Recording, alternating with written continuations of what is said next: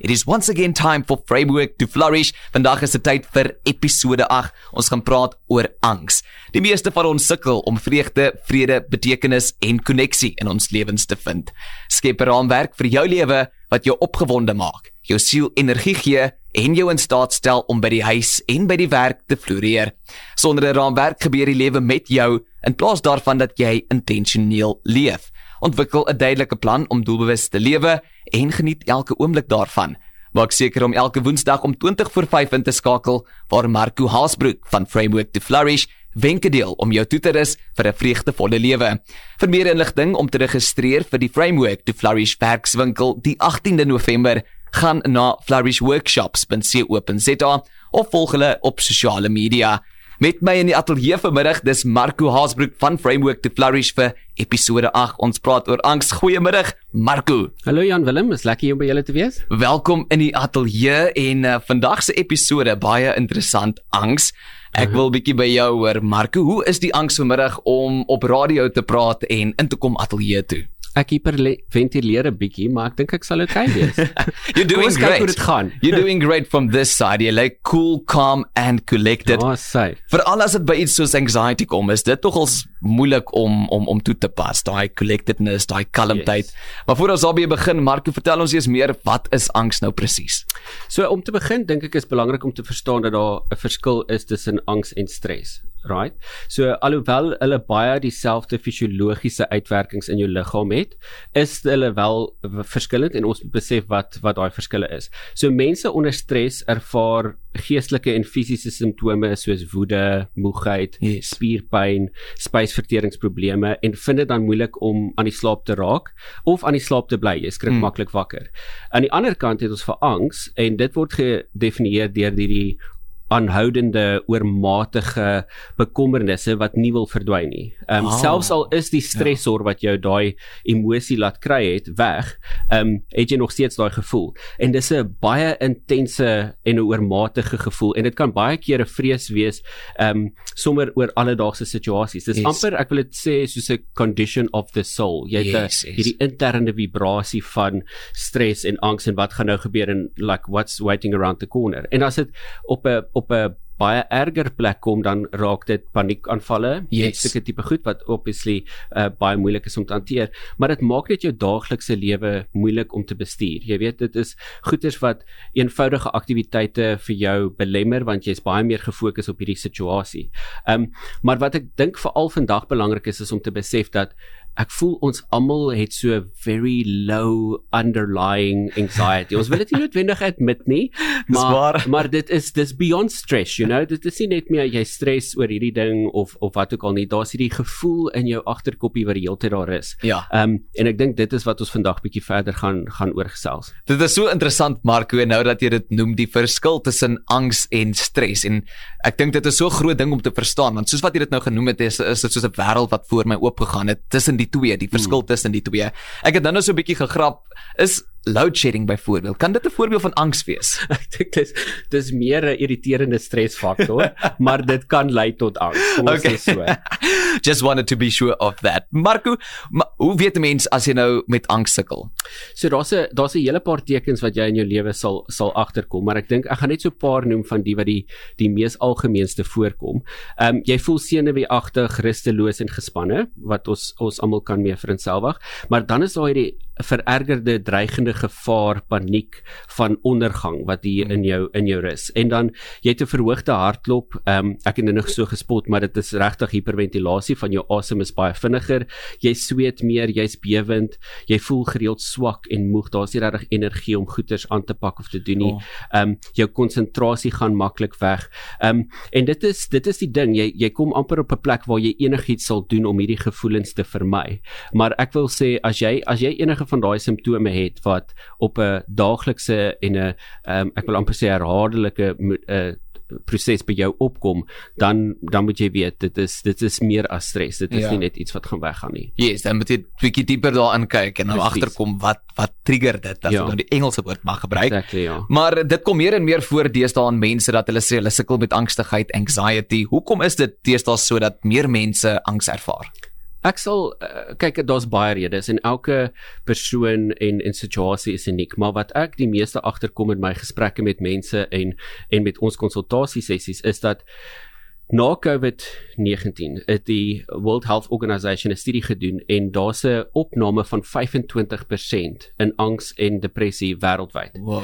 So ek wil amper sê, en weer om die Engelse te gebruik, ons default setting waar ons altyd vrede, vryheid en sekuriteit redelik vanselfsprekend aanvaar het en ons het amper hierdie immortality gedagte gehad van, ja, erge goed gebeur, maar met ander mense en sulke situasies, het ons baie meer na COVID sensitief geword tot die gedagte van iets kan actually verkeerd gaan en die wêreld soos wat ek dit ken, en dit hoef nie so dramaties te wees, dit kan net iets in jou werk of in jou sosiale kringe of in jou huwelik of so kan gebeur, maar toe het ons besef dat daar's bietjie meer wat kan verkeerd gaan, so ek wil amper sê ons default setting van what life should look like het verander, en die pressure op dit is baie hoër, so nou imagine as jou gevoel daar is van iets kan verkeerd gaan, en ek weet nou hoe dit voel en hoe dit lyk as iets verkeerd gaan, en nommer 2 dan, gemaal met die kompleksiteit van wat dit vat om vandag te leef. Werk is baie meer kompleks as wat dit was 5 of 10 jaar terug.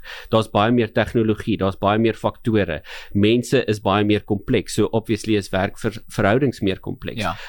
Jy vat daai terug huis toe, jou huwelik is meer kompleks, verhoudings met jou kinders is meer kompleks, so daar's baie meer goed, stuff, daar's baie meer kompleksiteit tot die lewe, en dit dra dan ook by tot die gevoel van, ek kom net nie uit die gevoel van, daar's iets wat verkeerd gaan, daar's iets wat ek moet uitsorteer, of wat ook al nie, en daai het ons, ek wil amper sê, ons basal level van wat ek kan hanteer, en wat is okay, verander, en dis hoekom al hoe meer mense voel, en dis hoekom ek sê, amper die resting anxiety gevoel het.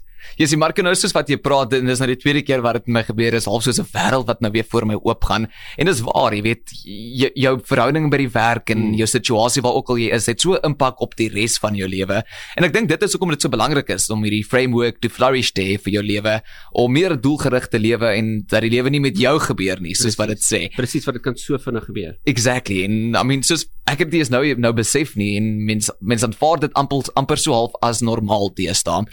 That's what society probably teaches you. En dit is 'n baie gevaarlike plek. Yes, ek kan myself net indink, maar sodra jy daai snap kry, dink ek, dit is already a move towards the greater direction, maar kan met jouself op 'n plek kry waar jy nie meer angstigheid beleef nie. Dit klink amper of dit onnatuurlik is. Ja, ek sou sê, ons moet net half die gevoel van hierdie donker gat van angstigheid, half sy krag en sy value afbreek, en dit meer sien as 'n plek van inligting en 'n bron van inligting en energie. Jy weet waar hierdie vir jou lewensindicators is van waar jy verandering kort. As jou werk jou werklik angstig maak, en ek bedoel soos, nie dat jy stres vir 'n meeting of vir dit nie, maar dit maak jou angstig. Dis soos, jy het die hele tyd hierdie gevoel van, iets gaan weer verkeerd gaan by die werk.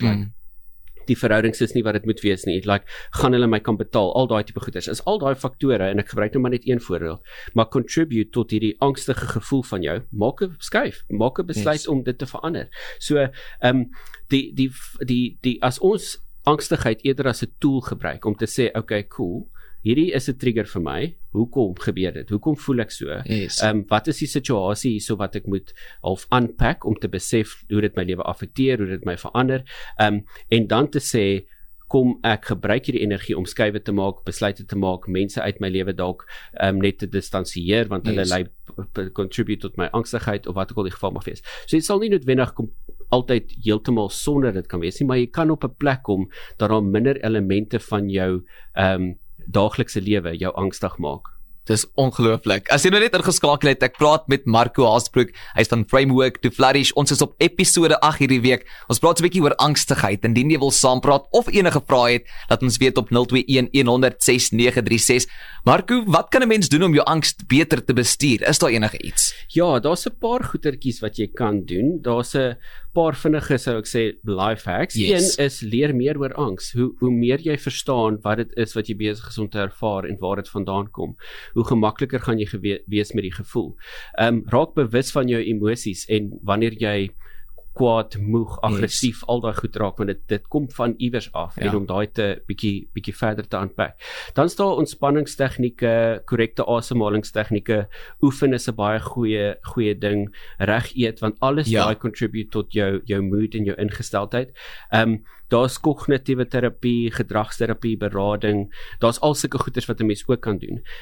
Maar ek sal sê, as jy net 'n begin wil maak, is die beste plek om te begin, identifiseer presies soos wat jy gesê, daai triggers, daai sneller punte wat jy besef, okay, jy gaan van, ek is happy, en ek geniet die lewe, en alles is mooi en wonderlik en liefdevol, na, wat gaan nie aan, ek wil ontplof. Ja, exactly, en daai is nie normaal nie, dit is nie hoe ons moet operate in die wêreld nie, dit is waar ons baie meer, ek wil amper sê in tune met onsself moet wees, om te identifiseer, wat is die plekke, situasies, omstandighede en mense, wat jou op 'n plek kry van angstigheid, en hoe om daai dan beter te bestuur. Wow, yes, Marco, ek kan die volgende uur en 'n half nog verder met jou praat oor hierdie onderwerp. Dit is altyd vir my so insiggewend om met jou te praat oor Framework to Flourish, hierdie episodes wat ons weekliks doen.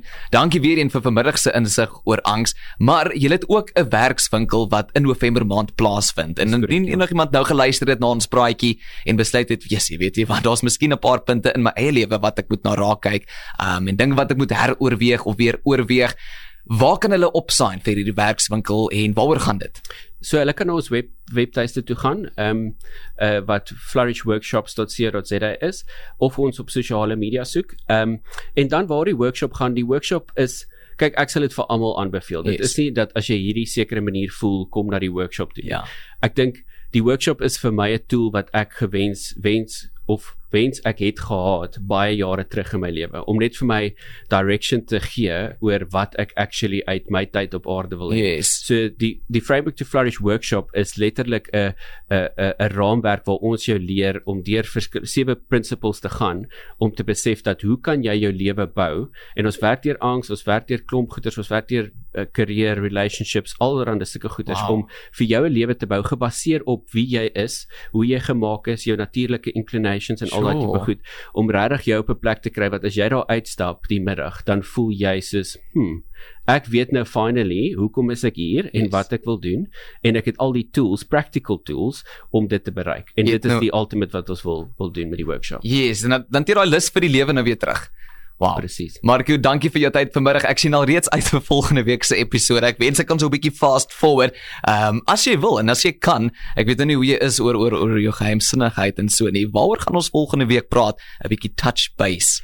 So very much op die angstrein, gaan ons praat oor burn-out. So, dis die perfekte tyd van die jaar, om oor hierdie beskeie onderwerpie te praat.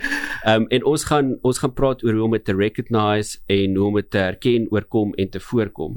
Veral in hierdie tyd van die jaar, ons het nou net voor ons op lig gekom, het gepraat daaroor, dis voel asof alles in fast forward mode is, en dis baie vinnig wat ons van 'n plek aangaan van I got this, na dit is nie meer wat, ek weet nie, ek is nie meer in beheer nie, ek weet nie wat om te doen nie, ek het al hierdie emosies waarvan ek nie hou nie, so ons gaan bietjie daaroor gesels. Ek sien al reeds uit. Mark, baie dankie, en as enigiemand in kontak wil tree met julle, die website natuurlik, flourishworkshops.co.za, is daar 'n e-mailadres of 'n kontakbesonderhede, nommer miskien? Hulle kan marco@frameworktoflourish.co.za e-pos, of hulle kan ons skakel op 082-070-2289, dis ons WhatsApp lyn, so hulle kan ons daar ook in die hande kry. En daai het dit van Marco Haasbroek van Framework to Flourish.